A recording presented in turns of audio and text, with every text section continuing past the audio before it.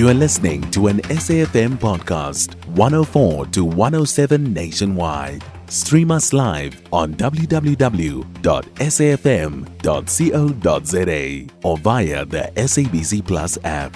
SABC News, independent and impartial. It's a big sigh. Banyana Banyana have lost 2-0 to the 2019 World Cup finalists, the Netherlands, in the crunch round of the 16 group fixture at the Sydney Football Stadium in Australia. Banyana are the first South African team, male or female, to get to the knockout stages of a World Cup. Now, meanwhile, the curtain also closes on the 2023 Netball World Cup in Cape Town today with the final match between England and Australia.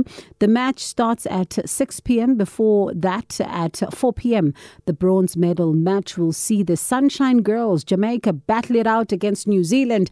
Later this morning at around 11 a.m., South Africa will play their last game of the Netball World Cup as the Proteas face fellow Africans Uganda in the 5th and 6th place playoff. Joining me now on the line is sports analyst Sandisiwe. Guzana. Sandisiwe, good morning to you. Before we even get to the netball, we've got mixed feelings this morning. Our hearts are sad. We are out of the knockout stages, but also at the same time, we're excited that Banyana Banyana reached this milestone. Today we wake up with saddened hearts, but not disheartened hearts, because Banyana Banyana has truly shown their strength in this game and also their heart. Can you imagine what the future holds for them and the level of development that is now going to take place in the country and more specifically in women's football? And that's the nub of it, isn't it? Because the more we see this and this display of excellence on their part, it goes to the heart of development football, particularly in schools, and to make sure that even, the playing fields are level for both male and female. Oh, certainly. I think now this has definitely shone a light on female football, specifically in South Africa and in Africa as a whole. For me, I would love to see them now getting opportunities in countries where they have a professional league. And I do think we need a professional league, by the way, in South Africa as well. But Sandisiwe, there's also, of course, one thing when we look at some of their matches and how they've played. The last line of defense for us, our defense looks like it could use a lot of work. At the same time, you think about the corners that are also a little bit of a challenge for us. And I wonder what other areas, as Desiree now makes her way home, we need to work on, particularly when we look at the next World Cup. Oh, certainly. That's the unfortunate part of also playing sport, is that although you're here to win, you also know that you will walk away with hard lessons. And I believe that Banyana Banyana has learned that, and now they can build on that. So I feel as if they're not at a place of, or bad place rather, but they actually stand at a place to gain going forward. And I wonder, with the Proteas today, we are expecting them to play for, 5th or 6th place. For me, before we even get to their performance today, just a step back to the New Zealand game. It was for us to win. I don't know if I'm wrong, but it was for us to win. It felt like we made so many errors that we could have avoided. With the Smart Proteas now versus New Zealand. Yes. Where do I even start? There were so many opportunities, specifically turnovers that were done by the defensive side that I wish our goal shooters had capitalized on. Because it's funny because when you look at statistics of the game, New Zealand actually was supposed to have won that game. New Zealand was standing at a goal average of 95% and South Africa with a goal average of 75%. But in terms of play and clinical playing, South Africa was a lot better than New Zealand. And I wonder, because the thing for me, when I watched it, it felt like there was a bit of a disconnect. And I wonder if you felt that way, because it didn't look like we had synergy as we were playing. I can understand where you would say that. There were certain areas here and there. I think going forward, South Africa needs to find very strong attackers, and more specifically in the center and wing attack, because they play such a big role in bringing that ball back from the center all the way down to the shooting circle. Our defensive line has always been strong. That's something that you never need to worry about South Africa. We have some of the best defenders in the world, and they proved themselves time and time again. So I wish going forward, our focus now has to be in the center court area. And I'm going to say something which a lot of people have said it's an elephant in the room that maybe also needs to be spoken about as far as netball is concerned. In terms of the coaching, how much of a challenge was it to not have our coach in the country with the team at crucial moments and right up until just a few days, 2 days before the World Cup? Did that, in your view, also contribute to where the Proteas found themselves? Yes and no. And the reason I say that is that when it comes to netball, we're very fortunate that we have other coaches that have played a big role in their development. But yes, having a coach in another country can affect players in that the coaches and the players don't have enough time to speak on certain issues or to work on certain areas. But with Norma Plummer's experience, she obviously had a team that was aiding her, although she was in a different country. Personally, for me, in the next World Cup, I would love to see South African coaches take on the role of coaching the sport Proteas, especially if I could speak of one in particular, the coach Jenny, who is the coach of the Jaguars in Gauteng. I mean, the Jaguars are unbeaten in the TNL League. And look at what she is doing currently with Botswana as a national team. So you can imagine now bringing that into South Africa, the sport Proteas. And you know that there's something that John and I do, John Gericke here on SAFM.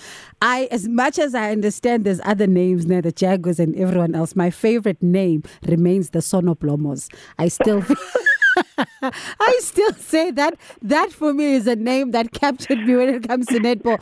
But I mean, let's look at our performance, Sandy, because it's not all bad. I mean, the fact that we were able to, really play some good netball. I mean, I watched with pride, and I wonder how would you rate our performance when you're looking at us? Were we better than previous encounters? And what would be for you some of the rooms for improvement as we talk about, looking at our game and really analyzing what could be done better? Overall, I believe SA did an exceptional job this Netball World Cup. Yes, unfortunately, it's sport. Sport needs to have a winner and sport needs to have a loser. But looking at key areas in the sport Protea, for example, the defensive line, as I mentioned before, that you can never fault South Africa for. The shooting circle as well. We had players such as the likes of Alma Ray and Nicola Taliot, who this was their debut on a level, at highest level. They were competing with some of the best teams in the world that have got development and rather professional leagues such as New Zealand, and they were able to rise to the occasion. My concern currently now is the center court players, because we are unfortunately going to lose our captain very soon and other players in that center court. So that is something that I hope and pray that we will be able to focus on, and also allow our center court players to also get the opportunities like our shooters and defense, and also play in other leagues that are in the English, the New Zealand, as well as the Australian. But going forward, I think we stand at a very great place because there's so much room for development. And I love how so many of our players are getting opportunities to play in other leagues, to bring that advantage when they now face bigger teams such as New Zealand and Australia, as well as England, because we know how to play with them. Definitely. And I must say, regardless of the result, regardless of what happened, I'm proudly South African, supporting Banyana Banyana all the way, supporting the Proteas all the way, quite excited about just the journey that, the women have made thus far. And Sandy, it's always a pleasure talking to you. Thank you so much for waking up with us here on the show. Do appreciate it. And as of course, South Africa is going to be playing for 5th and 6th place tonight at around 11 a.m. That's the Proteas, that is, because Banyana Banyana has lost to the Netherlands. It was a nail-biting finish. All of us were watching here in studio, and I'm surprised I still have a voice at the manner in which I was screaming.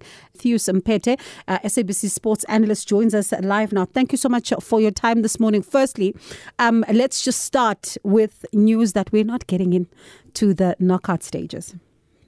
I think we should be proud, as some of your voice notes were saying there. I mean, as a country, we've played and we've reached for the first time, the knockout stages of the World Cup, which is the last 16, and we were knocked out not just by any team, but the Netherlands. And the girls, it's not like, because the Netherlands team is the one, who scores 5-7 goals, but against South Africa, they could only manage 2 goals. And unfortunately, the girls couldn't score. But and also the 2 injuries, of our players, they sort of let us down, Linda Matlala as well as Banyana Banyana. We were solid, in the first half, but unfortunately, things got lost when we conceded the first goal. And, you were playing against, teams like Netherlands, who've got, a goalkeeper of the caliber of Fat Domseller. She's very good, and she's the one, who stood between ourselves as well as Tendi Katlana, who are trying on numerous occasions. And I mean, there's a lot of talk about, and has been since the beginning of these, the World Cup, around Kaylin Swart, and some saying that she's not ready and she shouldn't have been played, and looking at, the crucial saves that she made in some of these encounters, but also at the same time, as a keeper, needing to understand when to close down an attacker, for example. And you look at a number of people also talking about that, the fact that Andile Dlamini should have been played. And I wonder, what are your impressions on that? Look, she's very erratic, and she's, cannot position herself proper, but she's a very good shot stopper, and I'm sure that that's the reason why the coach decided to go with her. But honestly speaking, if Andile Dlamini, started the World Cup, I think it was going to be a bit better, in terms of conceding goals. But because Kaylin Swart started the World Cup, then that's how, David Ellis had to continue with her throughout the entire World Cup. All right, Matthews, thank you so much for your analysis this morning, and really, something to be proud of. Banyana Banyana have really made us proud as the nation, and we should rally behind them and really support, because this is a game changer, particularly for women's football in the country. But whether or not it's going to translate into change at development level is yet another thing, another conversation that must be had, because development football is one of those areas that needs a strong focus. You can find SAFM Current Affairs on 104 to 107 nationwide. Our podcasts are available for download on all our digital platforms. SAFM, leading the conversation.